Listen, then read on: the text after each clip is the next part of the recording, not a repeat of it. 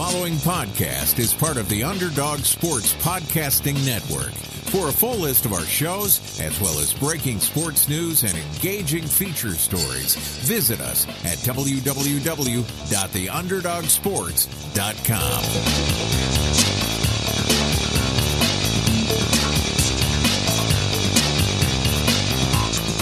Welcome back to Create Your Shot. I am Tyler Laurie, joined as always by Chris Smalls-Angelos. And this week, like I said, former college basketball superstar, we have Mark Titus, the man behind Club Trillion, now works for The Ringer, does One Shining Podcast, which is hilarious, does his power rankings every Friday. And Smalls, this was as intuitive of an interview as I've ever heard, because we kind of bounced around with like, oh, Mark's a really funny guy, and he told us beforehand that he didn't want to do shtick or anything like that. He didn't want to think of his answers beforehand. And we went pretty deep, honestly. I mean, we talked about college basketball. We told some jokes, but buried in that is some unbelievable advice, especially with dealing with self-image, right? I was blown away. Yeah, and for me, I think I just always take things as how it relates to me and relates to people that I know. And I think that was the most interesting because I personally love his podcast. I don't read as much, but I love listening to his podcast with him and Tate, One Shining Podcast.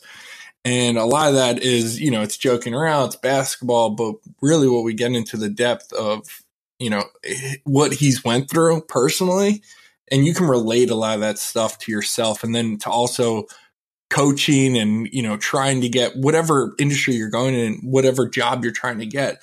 There's so many factors that go into it. And sometimes you don't know what a person's dealing with because people put on a happy face, like when they show up to practice or when they show up to their job and they're this joyful person, but behind closed doors, they're battling with a lot of demons. So for me, on the serious end of that was really, really important because that's not talked about enough in our industry, especially.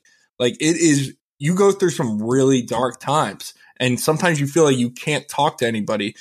What we want people to do is be like, it's okay. It's okay because someone goes through it as well. Someone really successful like Mark has went through the tough times and battled depression. And it's okay to be asked for help sometimes. And the one thing I will say about this, and I think people who listen to Mark and read his work mostly think he's a really good person, but what I will say about that is we did not know Mark before we filmed this episode. We reached out to him blind. He responded to an email and was totally open to doing it, talked for an hour and 20 minutes or so, talked before the show, talked after the show. And the authenticity I thought was really tremendous. And that was where, a lot of times you're worried, like, how are we going to get guests? How are we going to do this? And Mark was just kind of like, hey, I like what you guys are about. Like we sent him the prep and he was all in. And I really appreciated that because you could hear him trying to figure out the right answers to things. You could hear his kind of like trepidation in answering things. And we talked about a lot. Obviously there's a ton going on in college basketball with the investigation. There's a ton going on. We're going into conference tournaments. We're going to the NCAA tournaments. And we just talked about a lot of different stuff. And I really appreciated that because this is a guy who, if you are Smalls and I's age, Club Trillion. You read him on Grantland. Like, he's a guy that was like, he told us he was on SportsCenter with Scott Van Pelt on Selection Sunday. And I remember that now, but I had forgotten it. And so he will not allow us to list accomplishments of his and say that, he's done a lot of stuff. Mainly all he does is talk about basketball like a fan.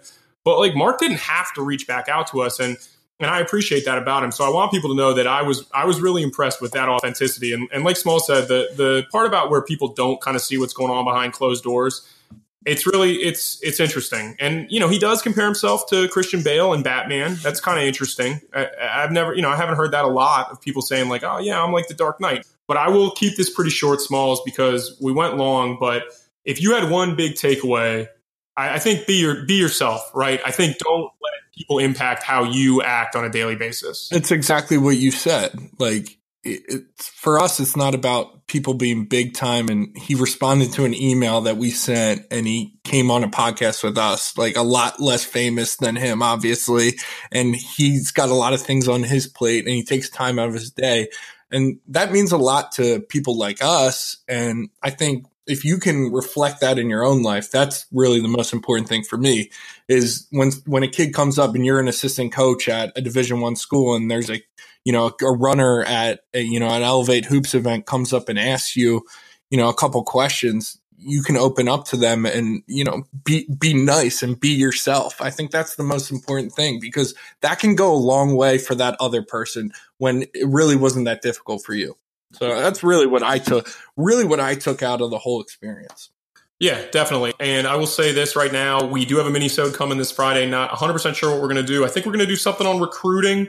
For those of you that are enjoying the little 25 to 30-minute episodes, the Mike Dunn on shooting last week was really, really fun. If you haven't checked that out, listen to him talk about Devin Booker and us kind of talk about three-point contests. Other than that, if you like what you hear, let us know about it. Subscribe, give us a 5-star rating, leave some stuff in the comments. Tell us what you like about our show, what you don't like about our show. Our DMs are open on Twitter at Create Your Shot. Send us a message. If there's people you want to hear on the show, we're more than willing to try to get guys on and listen to more stories. We are Create Your Shot Pod on Instagram, Create Your Shot on Facebook, and createyourshot@gmail.com. This, I believe, is the 34th episode. I don't know. At this point, it's amazing we're still on. I think that's typical podcast shtick, right? Small's like, we haven't been canceled, even though we produced the show ourselves. Yeah. But like I said, we'll keep on keeping on. Keep on keeping on. Enjoy the interview with Mark Titus. Also, we do talk a little bit about the college basketball investigation. Understand we are purely speculating on things. It's just kind of our opinion. None of us has really any idea what's going on, as we say, and I don't think many people outside and really in college basketball know a lot of what's going on. So please don't take what we say as gospel. It's just kind of us talking about current events. But like I said, enjoy the interview. Thanks as always for listening, and we will be back on Friday.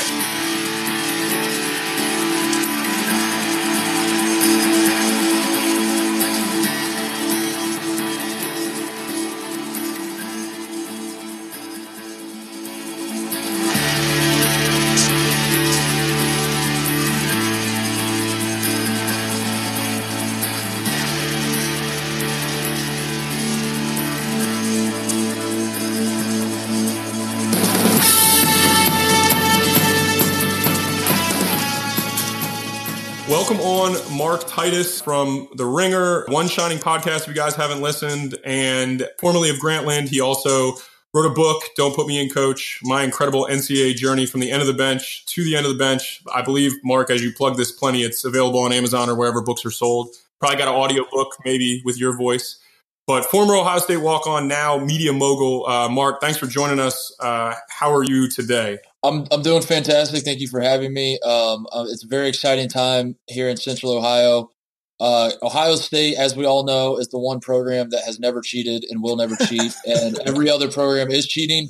So I'm very excited to see all the other cheaters go down and for Ohio State to be exalted as they should be, honestly.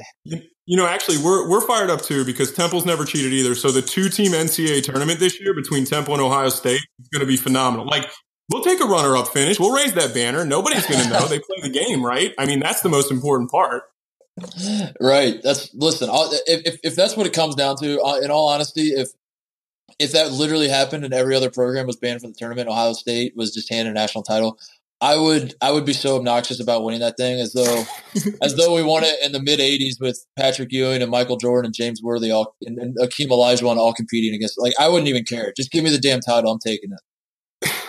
Well, getting to that, your story at Ohio State, we don't talk about this as much anymore, although I know you get some heat on your podcast because people make it seem like you talk about how you were a player all the time, but you were, in fact, a walk-on at Ohio State, and you kind of wrote your journey for everybody to read it, for those that read the Club Trillion blog and then your book. When did you kind of decide that you were going to go into writing? And did you have kind of a holy shit, this is a real thing moment in your career? So the first question, I decided I was going to go into writing when Bill Simmons told me I was going to go into writing. And I was just like, okay, I guess so. The holy shit moment it came, we had a very elementary, I say we, because my best friend from high school kind of helped me with the setting up the blog and kind of running the day-to-day operation, which basically wasn't anything, but we both had a very elementary understanding of the internet and how to set up a website and all that kind of stuff. But we did figure out a way. And by the way, for people listening who are younger, back in the mid 2000s, the internet was it feels like a prehistoric place. I mean, it was ancient as hell. So we found this plugin that you could track your hits, how many people are coming to your website or whatever, that wasn't very easy to get if you were just an independent guy back in those days. Now I mean, everybody knows everything about their numbers or whatever. So I get this plugin after I'd been doing the blog for a little while, and I had no idea how many people were reading the website. And then we do it, and we started like tracking it, and I was getting like 50,000 hits a day, and this was before I'd even done any media. And at that point, I was like, that was my holy shit moment. I was like, holy shit, you're telling me that 50,000 times people are coming to this every single day. And then I go on like Simmons' podcast. I like media started to pick it up because they thought it was hilarious that this guy on the end of the bench was just kind of dicking around and was basically the way I pitched it to people was like, I'm the anti-Rudy. Like Rudy is trying to kiss everyone's ass and do whatever he can to get in the game. And I was like, nah, I'm good. So after that all starts to happen, people like kind of get the media stuff. Like we were getting like 150, 200,000 visitors a day or whatever. And I was like, oh my God, this is unbelievable. I've really got something now. I guess like getting hate mail was kind of cool too, in a weird way. Cause like when you first start out, it's just your mom and she's like, hey, I read your blog. It was really good, Mark. And I'm like, Mom, shut up. I don't want anyone to know that's you. You know, like she's commenting in the section, you know, like, good job, Mark. And I'm like, Mom, don't. Mark's mom. Yes. So when I started getting hate mail, I was like, man, I must have kind of arrived that like people are reading this who don't even like me. This is crazy. But that could have been my dad though, I guess. Was all hate mail actually probably Evan Turner? It was just Evan Turner like writing a couple different posts a day from different IP addresses. That's very, very plausible. So that's definitely plausible. But I guess like to answer your question though, like that was kind of it. Like I started the blog honestly as just an outlet to voice my frustrations. I wasn't getting any playing time. I didn't necessarily think I should be getting playing time, but it's still just a tough pill to swallow when you're the best player on your team all through high school. And I could have gone and played Division I basketball somewhere and I chose not to. And it was all like I created the situation myself. So I'm not pretending to be a victim or whatever, but it's just sort of, it was a reality check to get to Ohio State and realize I sucked at basketball. And that the blog became my outlet for that. It was like, I either have to transfer somewhere where I can play, or I have to like completely change my attitude about this. So I changed it, and it was just supposed to be like a little fun thing where I was just kind of voicing my frustrations in a humorous way. And then when people started actually paying attention to it, that's when I was like, holy shit, this is nuts that, you know, they're talking about, I remember getting mentioned on ESPN during like a Sports Center thing. You know, like our team wins and someone said like Club Trill shout out, or, you know, like one of the anchors said something like that. I was like, what the hell? So yeah, it happened really early on, but I didn't realize I wanted a career certainly for much longer. It took like graduating and all that for that. Yeah. And you mentioned you're the anti-Rudy. Well, you really are, because Rudy sucked. Like Rudy sucked. He didn't have any business being on that field. You were a good high school player, right? You played at All Ohio Red, Greg Oden, and all that. Well, yeah, we were from Indiana. We played. We were Spice Indy Heat. We were all from Indiana. Yeah. All Ohio Red was like the other Ohio. All Ohio Red was like the JJ. Or not JJ Solinger just got really excited that I mentioned his name. It was Jared Solinger, Trey Burke. Yeah, Trey Burke was it was that group. But yeah, I mean, I'm not delusional about my basketball career or anything. Like I would say I was pretty good. I was not anything special. I scored 1,000 points in my career. I played at the biggest division in Indiana. I was on the varsity team as a freshman, like that sort of stuff. But it wasn't like, I mean, at no point was I like, I'm going to the NBA. That point happened when I was like in 7th grade, and then I stopped growing, and I realized I'm not, because I was 6'4" in 8th grade, Jesus, and I'm 6'4" now. Yeah. So there was a moment where I was in middle school. I was like, oh shit, I'm kind of good at basketball. This is insane. And then there's a moment in high school. I was like, oh shit, I'm not good at basketball anymore. This is insane. You said you were recruited to other schools. Did you like what schools recruited you, and what made you the decision to go to Ohio State instead of those? Yeah, so I guess I got recruited. I mean, I got like letters. You guys know how this goes. You get letters doesn't mean shit. I sent out like 500 a week. So yeah, yeah. I was still on the mailing list at least with like basically every school in Indiana, which I thought was cool. Like I knew what it was, but at the same time, to get letters from Indiana and Purdue and Notre Dame was like, oh, this is pretty cool. But no, I was more like Indiana State was recruiting me, but I never really had much interest in Indiana State. UNC Wilmington was the one I was pretty interested in. There was mutual interest there. Harvard was the one I thought I was going to go to. I had it basically down to like Harvard and UNC Wilmington, and I had made up my mind I was going to Harvard. And then I wrote about this in my book. Actually, there's a story where the Harvard coach who I had been talking to forever had seen me play 1,000 times. He was in town in Indianapolis for another reason. He was like recruiting another guy at the same time, and he was like, "Hey, I'm going to swing by your game and just see what's going on," and that sort of thing. So I was really excited because we were playing our biggest rival. We were playing in an important tournament against our biggest rival. And I was really excited for this to happen. And then in the lead up to that game, my coach got mad at me in practice because I wasn't rebounding well enough. And I got into a fight with him because I was like, "Coach, I'm a shooting guard. I know I'm kind of tall for a high school player, but I'm a shooting guard. I'm averaging 7 rebounds a game. I don't know what you want from me." And we kind of butted heads. And then he benched me the whole first half that the Harvard coach came to.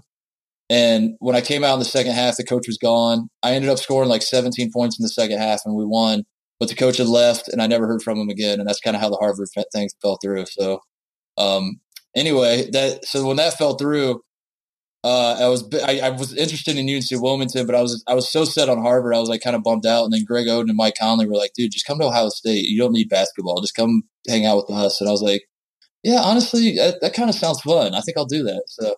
Yeah, so that's what I did, more or less. That was kind of how I ended up at Ohio State. I actually, my first time I ever set foot on Ohio State's campus was when I was moving into my dorm, believe it or not, which is kind of irresponsible, I think would be one word for it. I would say that people, I would say that people who know you, like, or listen to you and read your work would not say that, like, you're not anything but pretty laid back. So that's not that surprising to me. I guess it's like a little surprising because, like, parents are always like, "Oh, we're going to go to school. Like, let's take visits. Like, let's do this." But I got to say, like, that's not super surprising to me. But I do know that when you went there, though, weren't you set up to be a manager before you were actually a walk-on? Oh, yeah. And then I was a manager. You got fired, right? Like, you didn't work out. It was one of those mutual firings, I think, is how it works. I was so I'm not afraid to throw guys under the bus with this because I've done it so often and publicly for so long that it's like, who cares at this point? I'm going to keep doing it. John Gross, who was the coach at Illinois, just recently got fired at Illinois and is now the coach at Akron. Yeah, who I like Gross a lot. I just saw him this summer, and I'm not going to say like bad things about him. That's not where this is going. But John Gross grew up in the same town that I grew up in, actually, and he knew. I knew him through various channels. He was an assistant coach at Ohio State. I should preface it with that. He was an assistant coach at Ohio State, and my family knew his family, and we kind of had this connection going. And I obviously knew Greg and Mike. So when I got to Ohio State, Gross reached out to me because he was like, "Yeah, I remember Mark." And when he was recruiting Mike and Greg, he had seen me in AAU games and all that kind of stuff. So I kind of built up a relationship with him a little bit. And when I got there, he was in charge of kind of recruiting me to the manager gig. And he called me and he's like, "Hey, I know you want to be around Mike and Greg. I know how much you like those guys. We think that you're valuable because we know how good you are at basketball. We would love, maybe run scout team and stuff. So here's what we're offering you. Come be a manager and you'll get to do scout team and you'll get to play the role of the best shooter on the other teams and you'll get to practice against the guys." And I'm like, "Oh, this sounds amazing." And he's laying it out for me. And I'm like, "So do I have to come to every practice?" And he's like, "No, not really. Just, whenever you can, just come whenever." Because I was, at this point, I was like really serious about my studies. I was trying to go to medical school. I was a math major and I was trying to, I can't be taking huge time away to go run scout team, So I was kind of, basically we had this negotiation where we were planning what the manager role would be. And I thought it was going to be awesome. I was like, this is great. I'm going to get my basketball fix, but I'm not going to, kill myself trying to be a D1 athlete. And then I get there and they have me filling up water bottles and wiping up sweat. And I was like, wait a second, this is not what I had in mind. And they're like, "Well, what's the problem?" And I was like, "Well, when do we do the scout team thing?" And they're like, "Well, that's not for a little while, just you have to be older." I don't know. It was like this whole thing. So then they're like, "Okay, you don't want to wipe up sweat. You don't want to rebound for guys. What if we made you film practice?" And I was like, "Okay, cool." So I go sit up in the crow's nest basically, and I'm filming practice. And I get so bored doing this. And Coach Mata loves telling this story. It's like his favorite story about me to tell. I basically stopped moving the camera as the action like goes from side to side, which is kind of a problem. So the funniest part is like I would notice I had forgot to move the camera. So I got the cameras on the left and all the actions on the right. And then I would go, oh shit, I forgot to move the camera. And so I would go to move it as the action would go back to the left, and I would be moving the camera to the right. It was an absolute mess. So they kind of called me in, and they're like, "Do you want to be a manager?" And I was like, "Honestly, no. Can I quit?" And they're like, "Yeah, quit. Just why? You're not going to hurt our feelings." And I was like, "All right, thank God, I'm out of here." And then I quit. And so I know I'm rambling. I'm sorry, I'm talking a lot, but I quit being a manager, and then 2 weeks later they called me back, and they basically asked me to walk on because at the time Greg Oden had his wrist was broken and it was still healing. One of the guy who was a walk on, they had played an exhibition game already, and this walk on thought he was going to play a lot for some reason. I don't know why. We were a preseason top 5 team, and I guess he thought he was going to get starters minutes. I'm very confused by that. But this walk on that they had quit because he was like, I don't want to ride the bench. And then Ron Lewis rolled his ankle in practice, and they were down to 9 players, and they couldn't even run 5-on-5 at that point. So they basically called me. They're like, "We just want you to go out there and just be a punching bag, and we literally just need you because we need to run 5-on-5. That's the only reason we're calling you." And then I said the right things and did the right things and made the right people laugh or something. And I turned that into 4 years. And here I am now talking to you guys. So that's pretty much the story. The best part about that is you guys have this dirty laundry segment on your podcast, which is apparently like incredibly popular now. Cause I noticed you're like misdoing the timestamps. So people listen before dirty laundry. Yeah. I love that, honestly. But like, you love managers. Like you openly talk about how awesome you think managers are. But in your story, for guys like Smalls and I, who were both managers, like, you were the guy that was like, I'm too good to fill up the water bottles. And that guy was always, he was always the black sheep of the managers. Like he wanted to be friends with the players. Right. And it's funny because like, your like love for managers is definitely shines through at this point in your life. Are you calling me a fraud? No, honestly, I'm not. I don't think so. No, listen, I know I was I don't know if asshole's probably a strong word to call me. I think it's just, you have that moment where for my entire life, basketball was a certain thing. Like if I was going to a basketball practice, this is what it looked like. This is what it felt like. And it was just an ego bruise. Like I never thought while I was there that I should be playing. Like when I was doing the manager thing, I was never like, I'm better than you guys and I should be out there with the real team or anything like that. It was very, very hard to take on a different role because, again, I was a pretty good player in high school. And like even people don't believe this. Even on our AAU team, which we had like one of the greatest AAU teams ever, I would say it's the greatest. But I mean, objectively, it's got to be one of the 5 best of all time. Yeah, at least in terms of guys who like, because Daquan Cook was there, right? Like Josh McRoberts, Eric Gordon was on the team as well. Yeah, we had 13 guys. 11 of us played Division I basketball.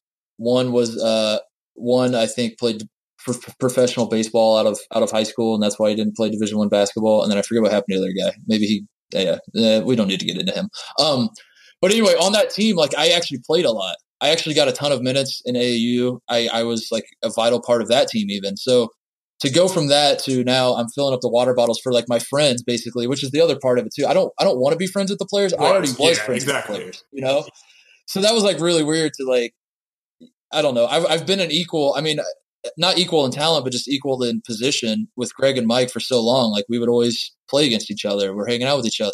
And now suddenly like I'm doing things for them. So that's all that was. But the reason I love managers so much is because I identify with that. Like I was like, this was a job that I could not do. I don't understand how these people do this. God bless them. As I became a real player and I went to practices more, I spent more time hanging out with managers, talking to managers. It kind of got flipped on its head. Like when I was a player, I was like, I want to be friends with the managers versus the other, So I don't know. That's pretty much where all that comes from. Is just like all the managers we had at Ohio State were awesome. I loved all those guys. They got into the most crazy situations. Like I kind of got jealous of them because while the nights before games, I'm stuck in a hotel on campus because they don't trust us. We can't go out or anything. Like I know that the managers are doing crazy shit. So. I love managers. Yeah. Yeah. After we end taping, I'll give you a dirty laundry and I'll change names and stuff. And if you're writing it down, you can take it. Cause we have some like that part of being a manager was the best. Like it was funny. Like coaches would openly, like they treat you decently well. Like they treat you kind of like you were players in the sense that like they yell at you and stuff, but like you're kind of along for the ride, but your responsibilities are so limited as long as you show up and do what you're supposed to do, like nobody cares about you. So like numerous times, like guys would show up or miss breakfast, miss meal at night, and they'd be like, oh, where's that guy? And you'd be like, I don't know, but he'll be here tomorrow and he'll have the water bottles filled up and like he'll have his polo on. And like, that's the part of it that's really funny. And I didn't mean that in the sense that like you thought you were better than us, just in the joking factor. Cause I don't think people realize if they didn't read your book, I don't think people realize that you were a manager. Like, I think they just assumed, like, oh, he was a walk-on. And thank God you weren't the walk-on who was, like, thinking that he needed to quit off a team that was going to go play in the national championship and robbed himself of that experience as well. So, like, I just think, like, that part's interesting. But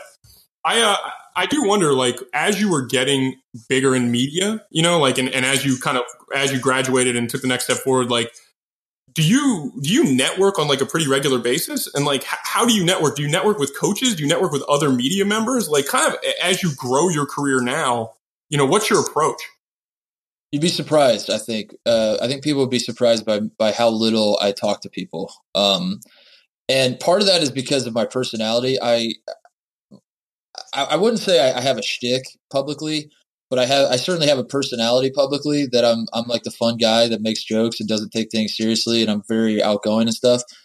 But I'm honest to God, I live the most boring life you could possibly imagine, and I live in the suburbs of Central Ohio, which like telling even people like I know in New York and LA, if I tell them I live in Columbus, Ohio, they think I live in the middle of nowhere. I live in the middle of nowhere compared to where Columbus, Ohio is. Like And I don't really, and I say that to say like, I don't live an exciting life. So I don't really reach out to a lot of people. I bump into people like at games and stuff, and I'll tell them I'm a fan of their work and just kind of shake hands that way. Sometimes I just reach out like on Twitter. That seems to be a useful way to network. But honestly, I don't do a ton of networking. As far as coaches, I know very, very few coaches, and that's by design. I mean, the coaches I do know are coaches that entered my life because they were assistants on teams I played in, or they were like they coached under coaches that I know. So I kind of got in touch with them that way, or they reached out to me. Like there have been a handful of coaches that reached out to me. Some were like, hey, I thought that was funny what you wrote. Others were like, how dare you? I hate you. Like, please explain. That's a certain coach at a certain school that I grew up cheering for called me a couple times to kind of say like, you're writing mean things about me, please stop it. But I would say that's kind of why I don't network. I think subconsciously I don't want to be influenced. I don't want to like have friends in this. Like if something funny happens with Sean Miller at Arizona, I want to make Sean Miller jokes, and I don't want it to be like, ooh, well, Sean coached under Thad Matta and I'm close with Thad and I don't want to upset Thad. And, to me, it's just more fun to be able to just, I speak from a place of fandom. I'm just a college basketball fan. So the more you network to me, the less of a fan you are. Which is why you work well with Bill Simmons, because like ultimately like that's who, when all of us were reading Bill Simmons in like the early, late 90s, early 2000s, like that's who Bill Simmons was. Like he was a guy writing about sports in a bar. And so like that's his, that's like not his shtick, but like that's kind of who he is. And like, I get that because like when we thought about starting to do this podcast, we were like, well, we can get all these guys on and they'll tell hilarious stories about being coaches. But like a lot of times coaches won't do that because there's this sort of like inner brotherhood. And now, apparently the FBI is just going to blow it up. But like there's this like coaches bond where like you just don't talk about things that are going on. And that's why like it's just kind of like crazy in that regard, where there's nothing wrong with you talking about current events and like making jokes about Sean Miller sweating, under like an FBI light, like that everybody else is doing it because you're Mark Titus and you played on a team where Archie Miller coached, like that could be a problem, right? Right. Yeah. And the Archie, I love Archie as well. So, which by the way, I'm not afraid to do that, but I think there is definitely a hesitation. Like I catch myself right now as I want to talk about Sean Miller. I do catch myself sometimes. I still say it. I still make the joke, but there's just that little pause. And I think about like, what would this be like if I was close to every coach? But I do. I mean, I am well networked. I mean, you're in basketball long enough. You know a lot of people. You run into a lot of people. It just kind of I'm better networked. I don't mean to say that I'm just some guy, some bump on a log that just sits on his couch and that's the only perspective I offer. But I don't know. I've always valued the fan perspective more. I mean, I was a fan of basketball well before I was a player, well before I ever thought about having a college career. I was 3 years old just watching basketball and was obsessed with it. And that's just been true my whole life. Like I'm still a fan. I was a fan of the game. Even when I was at Ohio State, like I was a fan of the game. Like I would be excited to meet other coaches. I remember the first time I walked into a practice at Ohio State, I got excited that Thad Matta was there. I was like, that's the guy who I remember him as Xavier. I remember him at Butler. It was never like, this is the basketball coach who's going to coach me now. It was just like, I know your history. I'm a fan of you, whatever. So anyway, that's a long-winded way of saying that I value that fan perspective, and I think that's kind of my way of preserving it, is to sort of not necessarily be aggressive in my networking.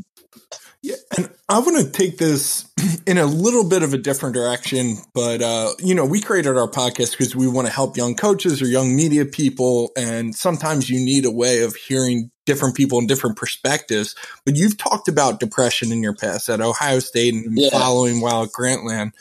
How did you manage to kind of grow from that? And are there any tips for people who might be struggling in that, same way you were? That's a tough question because I think I don't think everybody's different. I know everybody's different. And I've never tried to pretend that whenever I talk about depression or I wrote about it, I've never tried to pretend like there's a cure, like my method is a cure-all for everyone else. So I certainly want to, I guess, preface it with that and say that this isn't, every case is different, and I don't have the answers. I had the answer. I figured out the answer for me. It might not be the answer for everybody, but I guess for me, it was just about the routine. I think I found a routine. I found, I don't really know where to start, to be honest with you. It was just like the method I came up with was just trying to build momentum. That's a word that just stuck with me forever. Was like, if I just do the little things, then they become the medium things, and then they become the big things, and they become the really big things. And you just start there, and that's kind of the approach I took. I mean, it was very, very hard for me though. It was it's still weird to talk about if you can't tell from the way I'm stuttering as I'm trying to work through my thoughts here. It's hard to talk about for that reason, is that I know how serious it is. And I know that there are a lot of people that are going through it. And I guess I worry that people want me to tell them the answer, and then they try that and it doesn't work, and now they're out of options or something. And I guess like the one thing that I do enjoy about like telling my story is that with this part of it is that I am living proof that it does get better. I swear that I'm happier now than I've ever been in my life. I have it under control. I certainly don't think I'm cured of depression. I don't think that's ever possible. The analogy I would use is that it felt like I was in a pit, just like a big hole that's been dug out, like Batman Begins. Analogy, I guess. Like that's Dark Knight. I was down in Dark Knight Rises. Oh, Dark Knight Rises. It was the Dark Knight. Yeah. Was it the third one, right? Where you get Bane. Bane throws him down there, and then he breaks his back, but somehow he heals without a doctor in this. I thought that was, that's right. It's the Dark Knight Rises. My God, look at my Batman. I watched all those movies one time, and I just remembered it was Christian Bale. You know that, but anyway, you know the visual. Like I felt like I was in this pit, and there was I had this rope wrapped around my ankle, and there's a guy in that pit whose job is to keep me in the pit. And every time I try to climb out, he just pulls on the rope and tugs me down. Right. And I would say that right now I've climbed out of the pit, and I've walked, I'm 30 miles away from the pit at this point. I've walked all the way away from it, but I still have that rope around my ankle, and I will always have that rope, and I will always kind of feel a nudge, and I can feel that guy down in that pit, just kind of like, hey man, come back. It's not too late. You can still be miserable.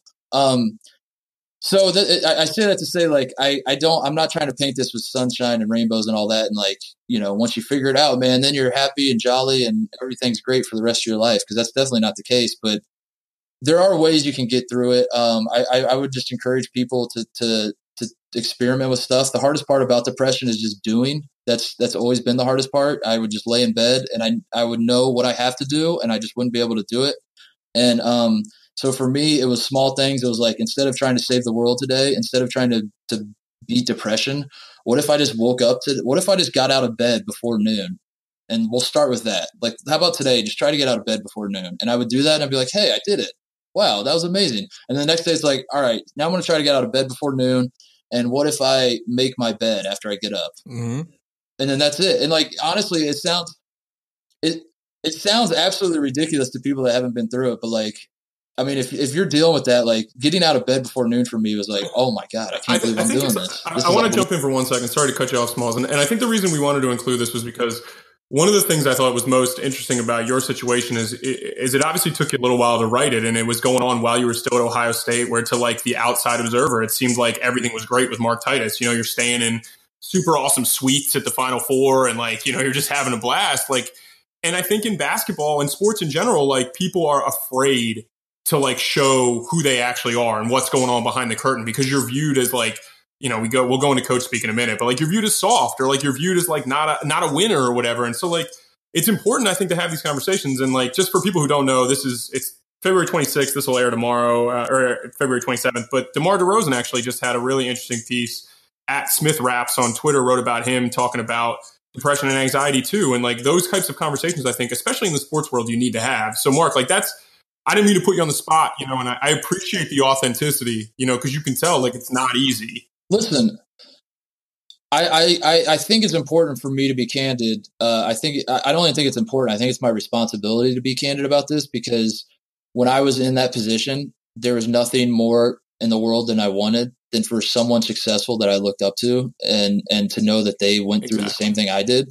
And it's still a weird position for me to be in, where I'm kind of on the other end of it. Like I have to remind myself that people do look up to me, which is absolutely bizarre, because I swear I have like no ego. I even saying that makes you an asshole with an ego. I know. But, yeah, you have a big time ego.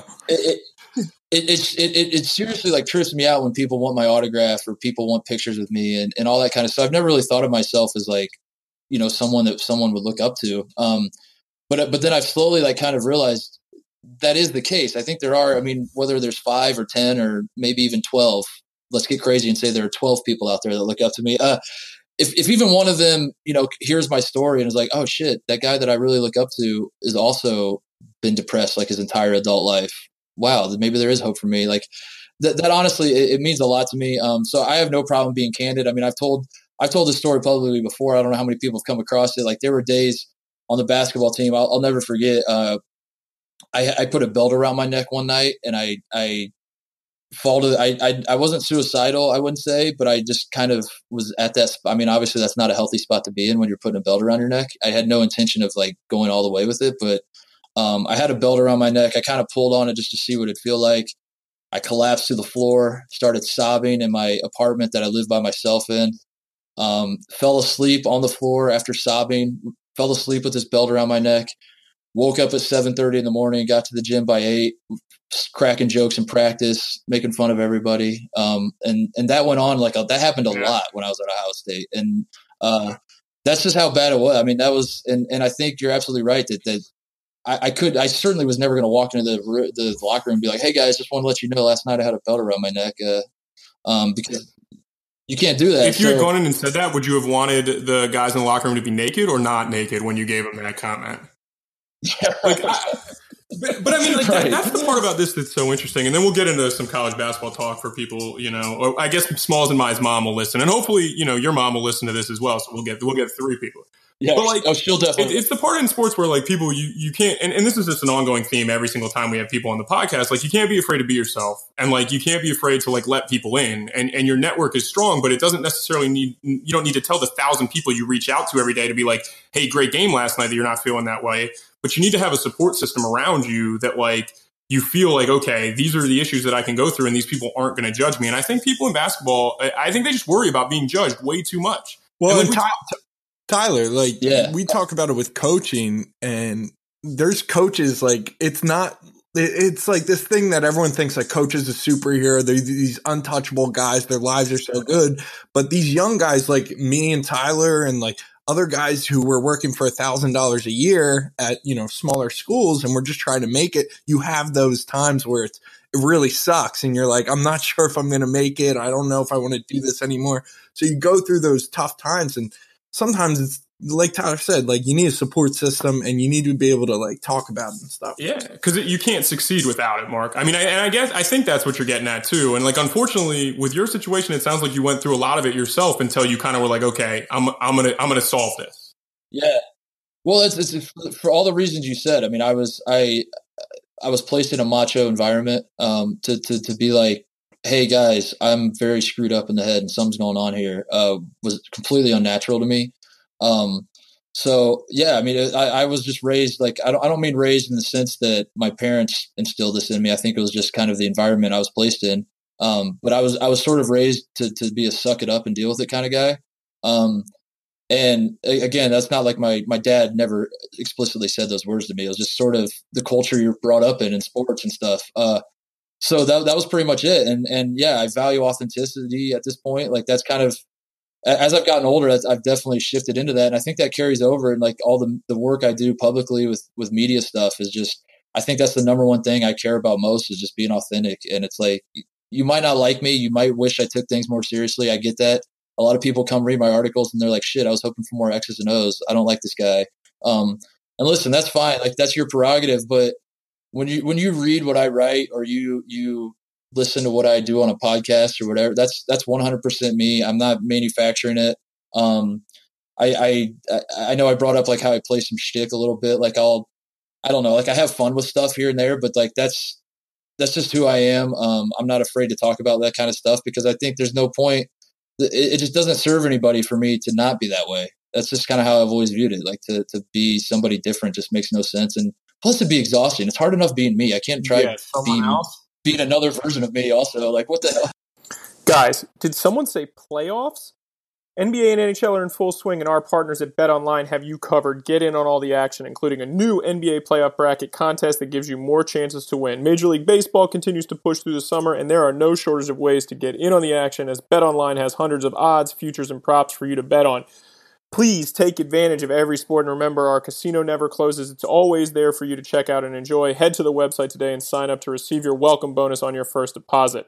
If you go to BetOnline, don't forget the promo code PODCASTONE. That is podcast1 for your sign-up bonus. That is BetOnline, your online sportsbook experts. So easy segue here. College basketball. Who's gonna who can win the tournament this year? That's what I want to know. Like, I know you watch a lot of college basketball, but who can do it? Yeah. Honestly, anybody. That's what's awesome about this. This is like the craziest season, not even for the off-court stuff, but like the on-court is just absurd. It's impossible to figure anything out. And it sucks for guys like me because this is the time of year where people are asking me like, well, hey, who should I put in my bracket? I'm like, dude, I don't know. No clue, yeah. For God's sake, have you been paying attention? Like, there have been 7 or 8 teams that have been ranked in the top 5 that have then fallen out of the rankings after being ranked top 5, which is absolutely, maybe that happens once a year, maybe twice on any other year, and it's happened like 7 or 8 times this year. But the teams that like jump out to me, I'd say I really like Michigan State. I know they've had their problems on the road. I know they haven't played like the greatest schedule in the world. But I mean, they just kind of, the firepower they have is undeniable. And they just seem like a team that they look the part, if that matters to anybody. I think they play great defense.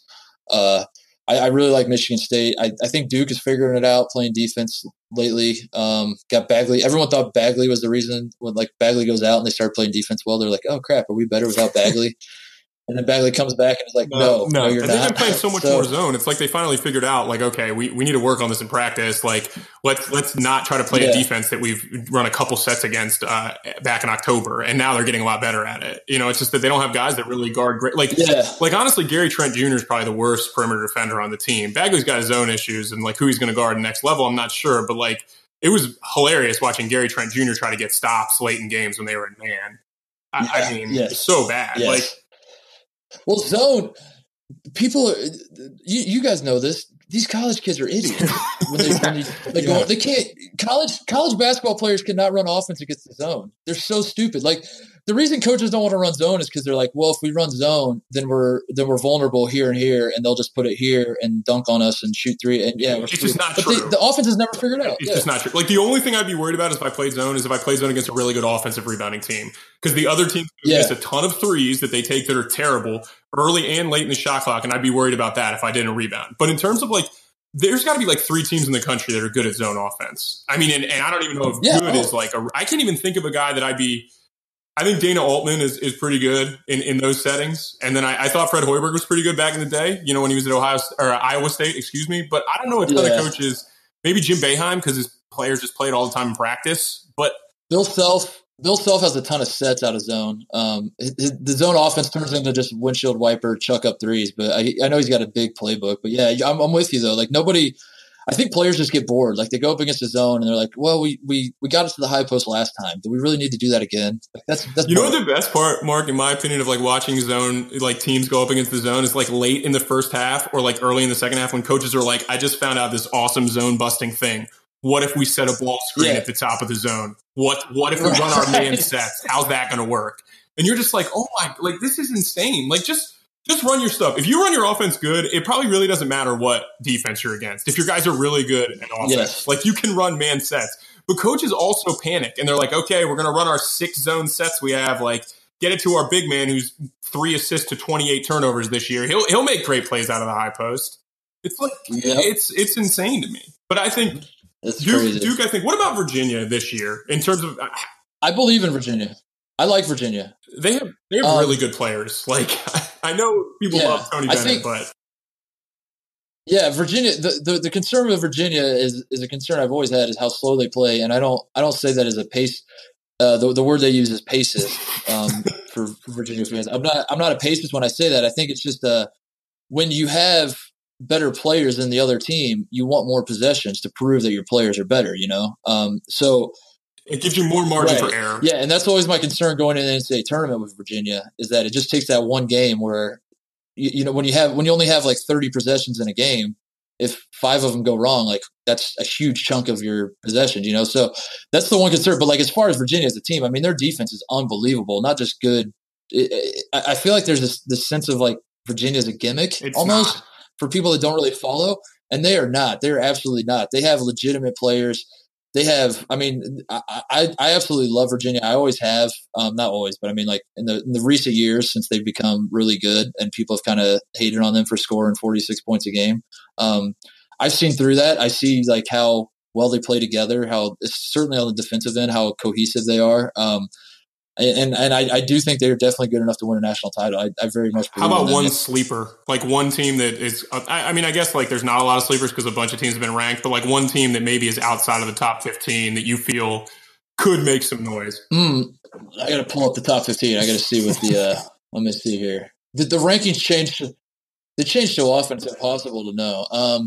I guess Arizona's out of the top 15. That'd be interesting, right? Yeah, I mean, and they're definitely good enough. Like, getting back to Arizona for just like 1 second, we'll talk about the investigation for like a minute, but you guys will go way more in depth on your podcast. But like, this Alonzo Trier suspension is insane. First of all, and I guess like it's great for Arizona that now people think Sean Miller's paying guys $100,000 because now nobody's talking about the fact, or the NCAA rather, now no one's talking about the fact that he got suspended for something that happened in 2016 for a drug test he took probably 12 months later when he was more than likely dehydrated after a game, and like he's not playing now. I don't understand. Like this is why the NCAA just makes no sense. So many mind-boggling decisions that it's just so wild that now we're looking at no Alonzo Trier, and then I mean I just want to say that I wouldn't sit any of my players if they came up in the investigation right now, and I'd force the NCAA to prove that they did something wrong because I don't know how much information is really out there. I think some of these reports are pretty crazy. Like I think ESPN. I don't know. I don't want to go on the record and say I think that ESPN reporters aren't good at their jobs. I just think this is a total mess. I think they have no clue of what they're reporting. So, like, I hope nobody sits anybody and they force the NCAA to step in and be like, you can't play. That's exactly. Not only is that what I want to happen, I think that is exactly what is happening and is going to happen. Is to me, this is much ado about nothing as of right now with the investigation stuff. I think people are so anxious they're just like rabid wolves waiting for that piece of red meat to be dropped in, and the meat that they're dropping in isn't really that juicy. And it's really not. Once you prepared yourself to just kind of consume that, you're just like, oh sweet, we got it now. And I don't know. I mean, it's just the wiretap. I mean, like if we're going to talk about the Sean Miller thing, like no one knows what the wiretap is actually, what it actually is, if it even exists at all. It's like one source reported this to one reporter who then ran with it, and it's become this blown up thing that, and listen, it might exist. It may be even probable that it exists, and it's very, very bad, but it's just, there's a rush to judgment with all this stuff that's pretty crazy to me. And I don't know. And I say this as someone who very much wants all these programs to burn to the ground. Like, I want all of the cheating to be exposed. It's just like I'm smart enough to know that like this isn't it. Like, we're not going to get it via these means, you know? That's the hardest part, right? And that's the one thing I wanted to ask your opinion of, and we didn't include this in here, but I want to ask your opinion of like, Smalls and we're like Seth Greenberg in the sense that we're coaches, we're not journalists, okay? But you're kind of a journalist. Like, how about all these journalists and media members who have kind of like made their career writing about these coaches who are now acting like what they're hearing is the worst thing they've ever heard ever? It feels like to me, if you've been in the business, like you've known this goes on forever. And like Jay Bilas, who I really like, is on TV on Saturday morning, like just destroying Sean Miller. And like, I mean, come on. And this is not the first time you've ever heard this. And that's the part with the journalism aspect of this that just, it kills me, because you're right. Like, we don't know anything about the wiretaps. ESPN doesn't have transcripts. Like, they don't have, like, they had nothing in there aside from, oh, this is what we heard from a source. And that's really dangerous, right? And by the way, the source isn't, the source has to have an agenda. Why would the source, like, this wasn't publicly released. This isn't like the court or the judge ordered like all the evidence to be released, and then the reporters come through all the evidence and found this wiretap.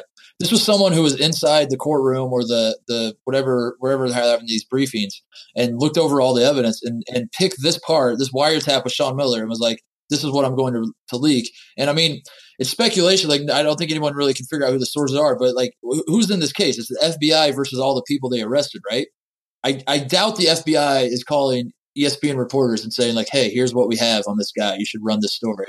So I'm guessing it's one of the guys who's been arrested. I'm guessing it's their law team that is leaking this to kind of control the narrative. And listen, the wiretap might exist. Again, it might even be probable that it exists. It's just, it's very strange to me that this is kind of how we arrived at this point, because this is not how, when I say I want the NCAA or certainly the NCAA, but like, I want all these cheating programs to burn to the ground and I want all the cheaters to be exposed. If you're going about it this way, this is. Say this: the NCAA is so stupid. They've known about this stuff forever. It's gone on for a long time, and now they're asking. Mark Emmert wants to say, oh, it's like this is the worst thing that ever happened. We didn't know about it. Like, don't act like that. You knew it for 25, 30 years. Everybody's been doing it. It's happened in the 80s, the 70s. Well, John Wooden was a great coach. You know who he had? He had Papa G. So, like, don't tell me that stuff. It just bothers me. It bothers me. Vitale almost had a heart attack against the Syracuse Duke game talking about Sean Miller. He's just like, oh my God. It was incredible. And here's the other thing, and I know, we're going to go into Coach Speak right after this before Smalls kills me for taking this too long, but like, I know that coaches don't have a lot of free time on their hands, but everything I know about wiretaps, I learned from The Wire. And the one thing I learned was you just don't talk on the phone. Like, when you're breaking the rules, and I get that these guys never thought the FBI would be involved, but like, all I can ever think of is like, keep it boring. So here's what I'll tell you, Mark. If Sean Miller was on the phone and he talked to a runner who is entirely uncredible in the first place, but if he talked to Christian Dawkins and was like, yeah, Christian, let's get $100,000 for DeAndre Ayton, I would be legitimately stunned. Like, to the point where, like, I don't know what I would do. Like, go to the Final Four and, like, I don't know. But I would be absolutely stunned if that happened, because, like, it's so stupid. And I don't think these guys are that stupid, especially when you've been cheating for years. Not saying Sean Miller is, but, like, programs that have been cheating, like, they've got it down to, like, a pretty decent science. So the idea that he would discuss that about someone who was already on campus, I can't see it. I just can't. I'm right there with you. That's the part that's all fishy to me. On top of that, if the FBI has a wiretap of Sean Miller saying, I will give you $100,000 for this player, deliver him to me. Like, if that's pretty much what the quote is, then why is Sean Miller not arrested? 100%. Like, Will Richardson got dragged out in cuffs for way less than that. So that seems, yeah. It's just something doesn't add up. I agree. It's very fishy, but that's not. I'm not trying to come to Miller's defense with that. I'm not saying like Sean Miller's clean or anything like that. What I'm saying is I don't know, and no one else does. And to pretend like you do know is just irresponsible to me. 100%. All right, we'll go into Coach Speak. Smalls will do the first one, and this is, we kind of pick some coaches and they give us cliches, and then we ask guys in the business to break them down and kind of tell us what they mean. So Smalls, you got the first one. It's from Rick Barnes this weekend. Yeah, this is Rick Barnes on being a semifinalist for Naismith Coach of the Year. He said, haven't seen anything about it, haven't heard anything about it, don't care anything about it. Does Rick Barnes actually care or not care? Do coaches care about anything other than wins and losses? I say Rick Barnes absolutely does care. He has to care. Rick Barnes, this is a man who made Texas basketball what it is, was shown the door for doing that. And he's got pride. I mean, like this guy is he wanted the North Carolina job. He didn't get it. He went to Texas, builds a Texas program up, gets Kevin Durant there. I mean, like Texas has that for the rest of their existence. They have Kevin Durant. That's invaluable. Rick Barnes, they should be kissing Rick Barnes' feet just for that alone. And he's pissed off about it, and he wants to be able to rub it in Texas's face that he was the national coach of the year. Yeah, I'm saying he definitely cares. Yeah, he had made 18 NCAA tournaments in like 20 years, and they showed him the door. And that's the nature of the business. But like this guy, he wants to like put that on his mantle and just like Snapchat it to Texas fans and be like, oh yeah, you wanted to fire me, right? Like this is how bad it is. It's also successful coaches have egos. Like that's just known. It's insane to me to think that like they don't want an award that's going to especially rub it in their other school that fired them's face. I'll put it this way. You don't, as someone who is I'm in journalism. We brought up my journalist, whatever, but, there are journalism awards that exist. There are writing awards that exist for even college basketball writers. I would say it's possible to not care about an award all the way up until you see who won the award, and then you very much care. Like, I'm way better than that, dude. Like, wait a second, yeah, that guy. Yeah, exactly. All right, so this one is from your guys' you and Tate Frazier. Shout out to your co-hosts. Personal favorite coach in NCAA basketball right now. This is from Kevin Stallings. This was like a couple weeks ago. And he said, I think coaches in general live on a hot seat. Do I feel any more pressure? I've never spent a lot of time worrying about that. I try to do the best I can for my players every day. And I said when I took this job, it would be about the players, and that's who it's about. I'll work tonight to help them and be better for Saturday against number 1 Virginia. And that starts tomorrow. It's about me. It's not about me. It's about them. And I'm doing what I'm supposed to do, and that's help them be successful. And then we know they scored 7 points in the first half against Virginia. So they had a really good game. What's going on in Kevin Stallings' mind this past week, do you think? Or this entire year? If anyone can figure out what's going on in Kevin Stallings' mind, please call me immediately. I've been trying to crack this case for years. I love Kevin Stallings so much, but has Kevin Stallings ever cared about his players? That's what he's like the poster child for like he's an old school guy and like he is absolutely not a player's coach. Like 100% he's not. Do you think you guys with the coaching background, do you think that guys like that can be successful in the modern game anymore? Like they're extinct at this point, aren't they? There's like Frank Martin's a hard ass and Kevin Stallings is a hard ass, and I'm trying to think of who else there is. Like it's really difficult. Like Izzo is really hard on his guys too, in the sense that they practice really, really hard.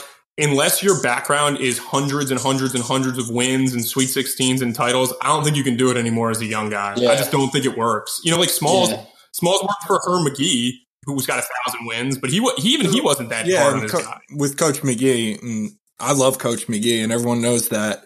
He's really tough on his guys, but at the same point, he's pretty much a human, and those guys know that, and they know they can come into his office and talk with him and things like that. So I do think, to answer your question, I don't think you can be like full on like the old school. Like you need to have a balance. Like I know Jay Wright's really tough on his guys, but at the end of the day, he's got their back, and he makes sure he lets that be known in the media, especially. That's the important part.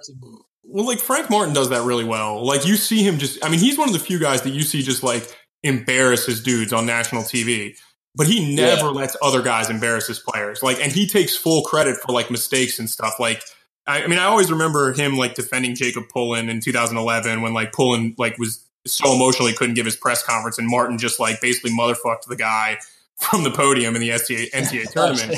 But like that, you know, like that's what you see Jim Boeheim did it for Jerry McNamara and stuff. And I think like if you're going to be a real hardo, that's what you've got to be. Your players have to know that, all right, this guy's going to treat me like absolute crap. But I think either they're Stockholm syndrome or they think deep down the guy really cares about him, you know? Yeah.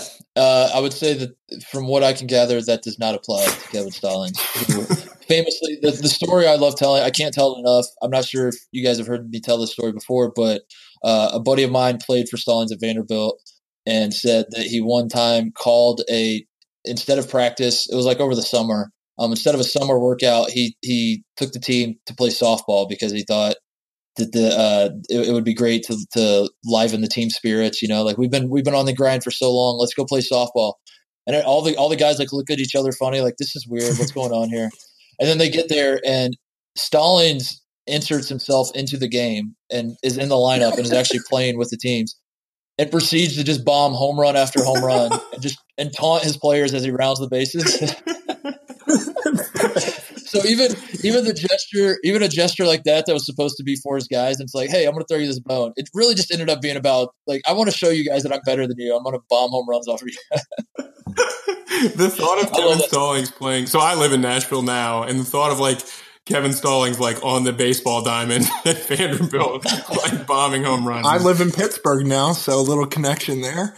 Well, there you go. Yeah, there we go. Terrible. But I think like everybody knew the thing with Kevin Stallings too is like everybody knew, it's very rare in both recruiting and coaching that people say that like something was a bad idea. Like every recruit that signs for a school, recruiting analysts are like, this is a great get. That guy's going to be an awesome player. Like, okay, we have 30% transfer rate. And every coach that gets hired, they're like, oh, he's great with guys. He's going to be awesome.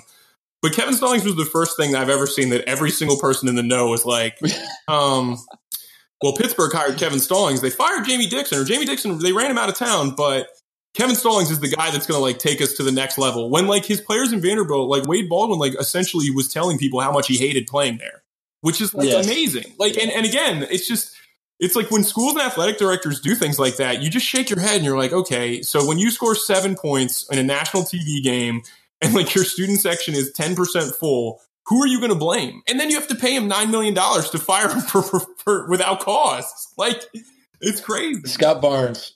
God bless Scott Barnes. Scott Barnes hires him at Pitt and then leaves like almost immediately and leaves Pitt to deal with it all. All right, and I'm gonna hop into the next segment, City Review. We're gonna do Columbus, Ohio. I know you said you're a boring guy, but this is all I need from you is a couple restaurants, a couple bars, and then I want you to impress me. Me and Tyler are coming to Columbus, Ohio for a weekend with Mark Titus. You can impress us, and I don't care. We can sit and watch games in your living room. I don't really care. Okay. So we'll start with the restaurants. I got number one. I only need to list one restaurant because this is to me number one, and there is no close second, and it doesn't matter. It's this place called Nancy's Home Cooking. It's a hole in the wall just north of Ohio State's campus. It is, and when I say a hole in the wall, I mean it literally might be just a hole in the wall. Like it's crowded as hell. There's like 6 places to sit. It's been family owned forever. And they make you go in there. I get the same meal every time because there's no point in getting anything else. Chicken and noodles. What they do is they take a plate. They take like a normal sized dinner plate, throw mashed potatoes on it, spread out the mashed potatoes, take just like spoonful after spoonful, huge spoonful after spoonful of chicken and noodles, throw it on top of the mashed potatoes, throw a little side of green beans, a couple rolls, and like all of that costs what, $10 maybe $11 for that. And when I got at my absolute fattest, I was going there a lot, and that is not a coincidence because that food is unbelievable. It's my favorite restaurant in Columbus by far, and it's something as simple as that. Maybe you were expecting me to say some fine dining place. No, I wasn't. I don't like fine dining. That is the spot. One thing you'll know about me is I'm a big like dive bar, like dive food area. Like that's perfect for me, so I'm in. Yeah. Nancy's in Clintonville. It is for the listeners that, I mean, listen, if you live in Columbus and you don't know of Nancy's, then you know, like you're certainly not learning it from me for the first time. That can't happen. I'm sure you already know for all the people that are, but if you're coming through Columbus, try to check out Nancy's. It's only open till like 3 on most days because they do like the breakfast lunch thing, but it's definitely worth it. I know like Todd Blackledge at ESPN, he goes there all the time. Every time he's in town. Taste of the town. You probably did that. Yeah, his Taste of the Town is there all the time. Yeah, he goes there all the time. So I'm not alone in this thought. So anyway, other restaurants I'm trying to think, like there's some other good ones, but I don't know. No, one restaurant's good. That's the best. What about if we're going out? Like take us to a bar in Columbus. I don't have a good answer for that because I'm again very boring. I just want beer. So I want a place that just has a lot of beer on tap. And literally any place that has beer on tap, I'll be fine with. I like But it has to be like a lot of beer. Like I'm a guy that wants to try a lot of different stuff. Get the little sample paddle that comes out, and then like stick your nose in it and pretend like you can kind of distinguish anything. You stick your nose in it, swirl it around, take a drink. You're like, yeah, it tastes like beer. That's beer, all right. So I guess like I don't have an exact spot, but I would say like places like that is where you would find me. Like the places that have like 60 beers. We're looking for the tap room, some sort of tap room. Well, I'll tell you who can't come on this trip is one of our former guests, John Rothstein, who can't eat carbs for some reason. He will not be joining us for the noodles and the beer. So, John, you're out.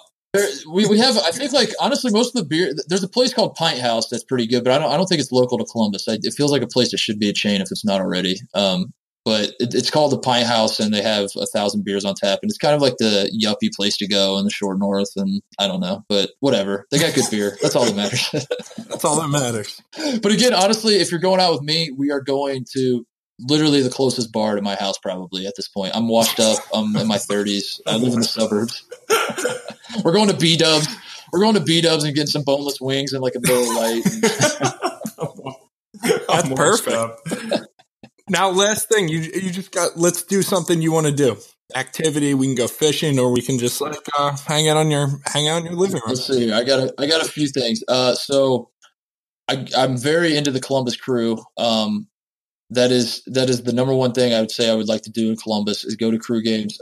It sounds absolutely ridiculous, but I got into soccer, and I had season tickets for a while. They're taking our team away from us. This is not a happy time to be a Crew fan, but I would say that. But yeah, it's a weird time right now to be a Crew fan because they're trying to take the team away, and the fans are fighting like hell to keep it in Columbus. But otherwise, I've gotten into curling, and not just because of the Olympics. I took a curling class over the summer, or in the fall, something like that. At the Columbus Curling Club. I am juiced. That's some fun shit, dude. Yes, I'm juiced. I've never been curling. That's the best. I'm coming out. So I'm getting in. I was into curling. I'm going to be a hipster and be like I was in before the Olympics, but I actually was. I like my brother brought me along to this class and we did it, and I'm all in on it, and I'm ready to get a membership. And then I got excited watching the Olympics. So Mark, when John Schuster like in the gold medal match had like the big shot against Sweden, I think it was in the 8th end, right? How excited did you actually get? Oh, I first of all, I stayed up and actually watched it. It was that shot happened at like 4:00 in the morning. It felt like so. Just that in and of itself should tell you how excited I was. But then, I got up off my couch and was like running around the room, dancing and stuff. So I'm into. And for people that don't know, like his story is actually amazing. He gets like left off like the high performance curling team that the U.S. because he literally like choked in 2010 and 2014. Like he was really bad, right? In all honesty, if he played football or basketball, it would be like the greatest story you've ever heard in your life of redemption. I mean, the guy was so bad, not just bad. Like the analogy I would use is like he would get fouled. He would get fouled on a 3-point attempt, down by 1 with like 2 seconds left, like basically every game, and then miss all 3 free throws, like every single game. It wasn't like we were asking him to hit a half-court hook shot. It wasn't like, hey, we need a miracle here. We just need you to like hit a couple free throws. That's it. And then he goes from like the start of the Olympics, right, where he's still missing shots, and people are like, "Oh, same old John Schuster." Yes. And then he basically hits a hook shot from half court to win a gold medal. Like it's incredible. Right. Like his story for people who read about it, just Google John Schuster curling, like. And not just because he allegedly lost 40 pounds, just because he stopped eating pizza 5 times a week, which I also thought was very, very funny. But his story is crazy. Yeah, so that I would do curling. The other thing I should mention that I really love to play board games. So I go to Board Game Bar. There's a board game place in Columbus where they basically serve beer, and they have like a whole library of board games. And some friends and I will go there and play board games. And it's not like we don't play like Sorry and Connect 4. Like we play like the high level shit that has like it's an entire damn book of rules, and you got to read through them all that kind of stuff. So we get pretty into it. He's out there playing the Cones of Dunshire. We're gonna get in 10 touches. Last segment. Rapid fire, 30-second answers. Who's the funniest player or funniest person you've ever worked with or played with? The first name that comes to mind is Thad Matta. It's surprising. He's a big time coach speak guy, so a lot of people wouldn't realize that. But yeah, he was very, very funny. Okay. I love to coach them. Yeah. We typically ask, our second question is your worst travel experience, but you went to a high major school, so we can assume you didn't have any bad travel experiences. I want to know what the worst thing someone ever said to you was because you were a walk-on, either a player or a coach. I love telling this story. At Minnesota, my senior year, when I had started my blog and I was kind of gaining some notoriety and people knew me, everywhere we go on the road, there would be fans that knew who I was. And it was always cool talking to students in the other student sections. They'd chant my name. Some of them would chant my name to put me in the game at the end of games because they just wanted to see me play because they read my blog and stuff. So we're playing in Minnesota, and this had happened at a few schools here and there where they knew who I was, and I kind of smile and wave and give them a thumbs up and thanks guys. Thanks for reading. Thanks for being a fan. I'm super important, you guys. And in Minnesota, this guy goes, "Hey, Titus." And I turn and look and I give him a thumbs up and he's like, "You have a muffin top, badass." That's the best. And then I look down at my stomach and I'm like, this guy. And then it completely got in my head. The guy has since reached out to me, by the way. I told this story a couple of years ago. He's since reached out to me like very recently about it. And he's like, "Hey man, I was the guy. I'm sorry. I really didn't. I don't know what got into me. I was an asshole 19-year-old. I really apologize." I was like, "Dude, that's the funniest thing that anyone's ever said to me. So do not apologize." Because it was absolutely true. I was a little overweight at this point in my career. So that's my answer. What is your, you can't plug your own book. What's your current favorite book and your current favorite TV show? Favorite book, I'll give a serious and a fun. Serious book I read is Problem of Pain by C.S. Lewis. Changed my life. Love that book. It's become like scripture to me. Absolutely love that book. So that's my serious answer. The one I'm reading right now is A Confederacy of Dunces is what it's called. And it's hilarious. And I love that one. So those would be my two recommendations. My favorite TV show is Game of Thrones. I know it's not on right now, but I've gotten into Game of Thrones. I usually don't go for that stuff. I know I said I'd play board games, but I'm usually not like a fantasy type guy, but I've been sucked into the Game of Thrones thing just because I work at the Ringer. I mean, like everyone there. Binge mode, Game of Thrones. That's pretty much what we're known for. Bill Simmons indirectly almost killed, was it Jason Concepcion and Juliet Littman? Mallory Rubin. Yeah. Because like they had to watch a million Game of Thrones episodes in like a 6-week period of time. Yeah. Like I don't know when they slept. It was insane. Like by the end of the podcast, it just sounded like they were like, "All right, we made it. The new season starts tomorrow." I'm not on their level, but yeah, I definitely like I seek out secondary information. You know, I'm not the guy that watches the show and is like, "Oh, that was a good show," and move on. Like I definitely get online and I'm reading the forums and reading the history of all the characters and all that shit. So that's probably good. That's probably my answer. Okay, you did mention that you were thinking about going to medical school, and then Bill Simmons plucked you and gave you this writing career. What would you do if you weren't? We were working in sports, but like if you weren't writing or anything, like if you had to do something different, what would you do? At this point, you mean? Yeah. Or yes. like wait? Okay. No. At this, because medical school is definitely out at this point. But honestly, the answer is I would be a math teacher, which is something I'm actually interested in doing anyway. Like I'm going to get my teaching license this summer. I'm curious in pursuing it. Not necessarily. I'm kind of keeping my options open. I think like having the license offers me some flexibility. So I'm going to see like what. I'm not trying to get out of the journalism game. Certainly, the world would crumble without my takes. But I have a passion for working with children. I have a passion for math, actually, surprisingly enough. And that just like that seems like a perfect fit for me. I know a lot of people have horror stories of teaching, and I'm well aware of them. And but I don't know. I grew up in a teaching family. Both my parents were teachers. My sister's a teacher, so. I don't know. It's just something I've always been interested in. So that's probably my answers. I'd be like either a junior high math teacher or like an AP calculus teacher. That's probably either one of those. That's pretty cool. What is the wildest thing you've ever seen at an AAU basketball tournament? It's got to be the first thing that comes to mind when I hear you ask this is Daquan Cook. The night after his prom, we were playing a game in Fort Wayne, Indiana. His prom was in Dayton, Ohio. If you Google Maps that shit, far. It's like it's not. Yeah, we're playing. Our game tips off at I want to say 8 a.m. in Fort Wayne the night after Daquan's prom. Daquan was not supposed to come to the game, but then word comes out like the night before that he's going to try to make it to the game somehow. I don't know what's going on here. But I was supposed to. So the game's getting ready to start. Daquan's not there. It's probably 8:02 at this point. We're getting ready to tip off. Daquan's not there. So I think I'm about to start because we played the same position on the team. And I was like, oh shit, I'm going to have to start in this game. So I started taking it a little more seriously. Daquan comes running in right before tip, quickly throws on his shoes and takes my spot. And I'm talking like as quick as possible. Like the horn had already sounded for the guys to be on the floor, and Daquan comes running in, right? So he throws on his shoes. Greg Oden wins the tip, tips it back to Conley. Daquan was at half court, just takes off sprinting towards the goal. Mike throws a half court lob to him from half court, just throws it up. Daquan catches it and flushes it. And I'm sitting there like, what the hell just happened? We go down on defense, get a stop. We come back. Daquan posts up, catches the ball about 10 feet off the block, turns and faces, takes one dribble, spins baseline, hits a fadeaway. And I go, what? What is happening? This was the night after prom without stretching. I'm not gonna snitch on Daquan, but I'm gonna guess at prom he may have partaken in some illicit substances.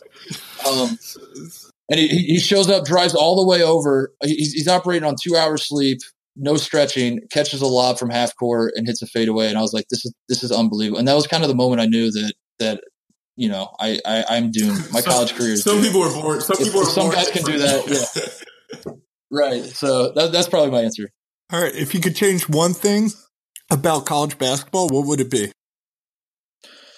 I'm gonna go the other way from what a lot of people probably say. I think coaches and administrators should make less money instead of paying the players. I think I'm actually okay with the players not making money. I think we should try to get back to like just what it was in the beginning when John Wooden was making $75,000 a year, and that was like his salary. Yeah, that's not true, but you know what I'm saying? Like because like college basketball is structured such that these coaches are just trying to mold these young men, and like this is just kind of an extracurricular thing we do on the side. And it's like, listen, I'll buy into that bullshit if coaches aren't making $10 million a year, you know? So I think that would be my answer is that I actually don't mind the players not getting paid. I mind that everyone else is getting just absurd amount of money. So if there's like a salary cap, like $1 million a year for a coach or like $500,000, I don't know what it would be, but for a staff. Yeah. That would make something sense. like that. I don't know. I know you guys being coaches are probably I don't care. Like I said, my cap was $1,000 a year, so we've made far less than that in our coaching careers. That's good. I know that solution is never going to happen because it's not feasible at all. But that is like my dream scenario is that to not have TV drive everything, to not have like the Final Four. What if at the Final Four we gave more tickets to students? I don't know. Is that something that could happen? I mean, like, what if it was not literally? We were talking about this before. Yeah, literally before you came on. Like, we were talking about this just to derail us for 1 second about how like if the FBI came in and they were like, "All right, Mark Emmert, here's the problem. There's been so much cheating. We want to not have the NCAA tournament this year because we need there to be punishments. We need to figure this out." Like the NCAA would lose their shit about that. They'd be like, there's billions of dollars on the line. Like we can't do that. And so at that point, you're just like, okay, well, this is not, like you said, it's not an extracurricular activity anymore. It's beyond that at this point. Right. All right. So that's my answer. Most absurd rumor you ever heard. You can leave names if you want. Most absurd rumor I've ever heard. Yeah, I mean, we've heard some stuff working at Temple and wherever. In coaching, I would guess. I guess. I'm trying to. I guess all the good rumors I can think of they're only good in the context if you know who I'm talking about. So, what about Brad Stevens to IU? That's a good rumor. I like trying to start that. We always heard back in the day when he took the Celtics job that like he wasn't going to be successful there, and that was just lining up for him to go take the Duke job when Coach K was done. I guess that would have been now 5 years ago, and Brad Stevens is, arguably the best coach in the NBA. So not as much anymore. I would say, I guess I'll put it this way: the best rumors I've heard have generally been about Mark Gottfried, and I'll leave it at that. And if you know anything about Mark Gottfried, you kind of know the tone that those rumors might take. So I'll just say that the best rumors I've heard have been about Mark Gottfried. Awesome. One program you want to coach, obviously not Ohio State, and we love the Duquesne push last year, so maybe it's Duquesne. I don't know. I'm trying to think. I think the best coaching jobs in the country are the football schools. Maybe because I just played at Ohio State and I'm kind of biased by that, but you can get away with there's not as much pressure, I don't think, but you still have the resources from the football money and stuff. So I'm trying to think of if I can't pick Ohio State, like Texas to me would be an insane job. You get to live in Austin, Texas. Yeah. They have more money than they know what to do with. You have like Texas as a state is an insane recruiting pool. If you can just you could field a team with just Texas guys and be good. Now I'm starting to realize why Rick Barnes was maybe forced down. No, but wait, now it's starting to make more sense. Wait a second, only went to one Final Four with all that shit. But no, that would be a great gig. Otherwise, if that's my major answer. If we're talking about like high major program, I would probably pick like a Texas, which I think most people probably expect me to pick Duke or Kansas or something. But my lower major is probably like I'm going to do the stereotypical cliche like Pepperdine or Hawaii or something like that. Like I don't know. Hey, Pepperdine's open. We'll make a push. We'll start it now. Yeah, it is. All right, greatest game you have ever been a part of? Oh, greatest game I've ever been a part of. Objectively, removing everything from everything, I would say the greatest just in a vacuum game was probably against Siena in 2009 in the NCAA tournament in the first round. We went to double overtime. We lost in double overtime against Siena, and they were just like there must have been 10 game-winning shots hit in that game. Where it's like the guy hit it, and you're like, yeah, Ronald Moore. Yeah, you're like, oh, well, that's game over. And then they go hit a shot, and you're like, well, that's got to be game over. And then we'd hit a shot, and you're like, well, there it is. That's it. That's the dagger. And then, like that just kept going on back and forth. So that's probably my answer. 3 basketball people you would want to have dinner with, dead or alive. I'll say Larry Bird is the obvious one that comes to mind. Bob Knight would probably have been on this list a few years ago, 10 years ago, maybe certainly, but he has not aged gracefully. So can I say like 1992 Bob Knight? Yeah, that guy's long dead anyway. Yeah. 1992 Bob Knight. Yeah, he's dead. I would say that version of Bob Knight. I'm an Indiana guy, by the way. If you haven't picked that up, Larry Bird and Bob Knight. Should I make it 3 for 3 and say John Wooden? I think you want to add Damon Bailey to your table. You grew up on Damon Bailey. Damon Bailey, yeah. I would say, honestly, my last answer might be LeBron. Like, I find LeBron so fascinating, not so much for what he does on the court or even I find it fascinating that a guy was at 15, 16 years old, was exalted and put on the cover of Sports Illustrated and did not turn out to be a turd. And I think that's like the biggest upset in sports history that happened. And I just want to pick his brain and understand, like, how did that happen? Like, how did you not become just a huge dick to everybody? And I don't know. I mean, it makes sense, right? Like, he should have had his childhood star. Like every Hollywood child star goes through some crazy. It's been amazing that like the worst thing that ever happened to him was the decision. Like every other decision that's made, like in terms of no off-court problems and stuff. The problem with having dinner with LeBron is you wouldn't be able to serve beer. You'd have to serve red wine. That's true. So it's over now. I'm just fat. I guess maybe I don't want to have dinner. I just want to interview him. I just want to ask him like one question. Like, did you know all this time that you like what is it about your situation that made you not become a turd where everyone else did? Like, I'm just very curious about that. Right. Yeah. Because in a vacuum, like his situation is not different from a lot of things that we've seen, other than the fact that he was covered in the height of like the social media era kind of starting. Like, it's odd. Yeah. It's if we can get LeBron on the Create Your Shot podcast, we'll let you come on. All right, let me come on. And that's definitely going to happen. Unless his email is lebron.james@gmail.com, which we might try. We're probably not going to get him. Parting shots. Same 2 questions we ask every guest. I'll go first. Mark, what's the best advice you've ever been given? Best advice. Honestly, here's the answer. I almost said something else, but this is the real answer. When I was asked by Scott Van Pelt to come on his March Madness show, they did a competing show with CBS for Selection Sunday, and he had me and Jay Billis and I think Carol Austin were like the 3 people he was having come on, right? And I was nervous as shit. They flew me up to Bristol for it. I was going to be on TV on Selection Sunday, the one day that people care, a ton about basketball. I knew a ton of people are going to be watching this. And I was very, very nervous. And he pulls me aside about an hour, maybe 30 minutes before we're going live. And he goes, remember, Mark, I have Jay Billis here to be Jay Billis. I don't need you to be Jay Billis. I need you to be Mark Titus. And he said that, and I just felt like this huge weight just fall off my shoulders. And in that moment, I was like, yeah, That's absolutely true. Because I think that I had this pressure to sort of go out there and pretend to be college basketball expert or this or that, and for him to just be like, listen, I like you for what you are, and that's totally fine for this situation. It honestly has changed my approach to my career. And it's like, I've stopped trying to get people to like me, if that makes sense. Like I kind of brought up the example earlier where people are like, man, this guy doesn't do enough X's and O's. It's like, fine. I mean, I'm not changing who I am for you. I'm sorry. This is just who I am. So that's my answer was SVP with that very, when you write it out, it's not really that profound, but the way he delivered it was very profound.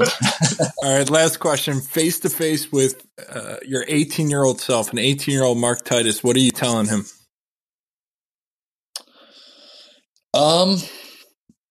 You have no idea what's coming, I guess. Yeah. Like that, you're about to be shocked at what your life is going to look like in the next 12 years.